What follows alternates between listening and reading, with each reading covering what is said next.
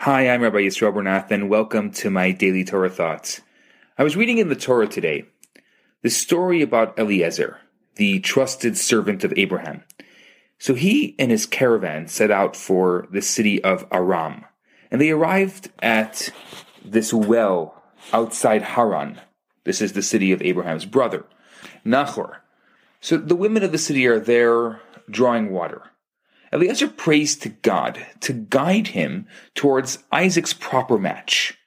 Let me read the verse for you. It describes Eliezer's prayer.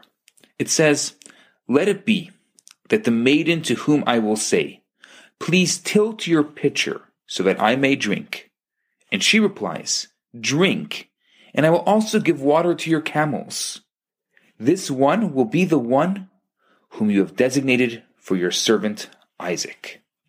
As many of you know, I do a lot of matchmaking. Especially here in Montreal, I help a lot of Jews meet each other. I think about these long lists that sometimes people bring me of what they're looking for in their ideal person, their ideal mate. But what are they really looking for? Take a look at Eliezer. Imagine everyone had a list like Eliezer. I want to find the girl who, when I ask her at a party for some water, she doesn't only say, "I'll give you water," I'll give water to the whole room. Can you imagine? And then that will be my wife. How simple would that be? But what's the message? What's the deeper meaning of this? You see, since God lacks nothing, generosity is the primary way which God relates to the world. So for the same reason, generosity is the natural hallmark of people who feel closely connected to God.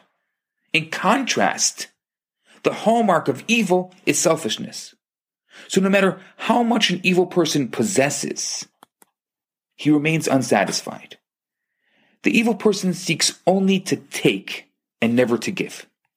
So this is how Eliezer found a woman for Isaac. He figured, I need to find someone who will display kindness. And when Rebekah went beyond fulfilling Eliezer's specific request by offering to also water the camels, Eliezer understood that she was a godly person, and she would be a fitting match for the son of Abraham. So I think that today we have to think about our kindness to others. We too are matched with the most worthy partners, whether soulmates, whether friends, whether business partners, or even our calling in life. The question today is, how generous are you? Are you a giver or are you a taker? Taking is natural, giving is not natural. So if you're going to give more than you take, then you will ultimately be the recipient of God's kindness. I'm Rabbi Yisrael Bernath. That's my daily Torah thought. Have a fantastic day. Hi there. I just wanted to let you know that I just launched a brand new website. It's theloverabbi.com, TheLoverabbi.com, theloverabbi.com, and it has lots of very interesting things there. Especially, you can purchase a lot of the different classes and lectures that I have given over the past few years, and you can also take a look at the current classes and lectures that I'm giving and the current events that I am doing on relationships. So I encourage you to go check it out. It's theloverabbi.com. Thanks so much. Hi, Rabbi Bernath here. I have some great news for you.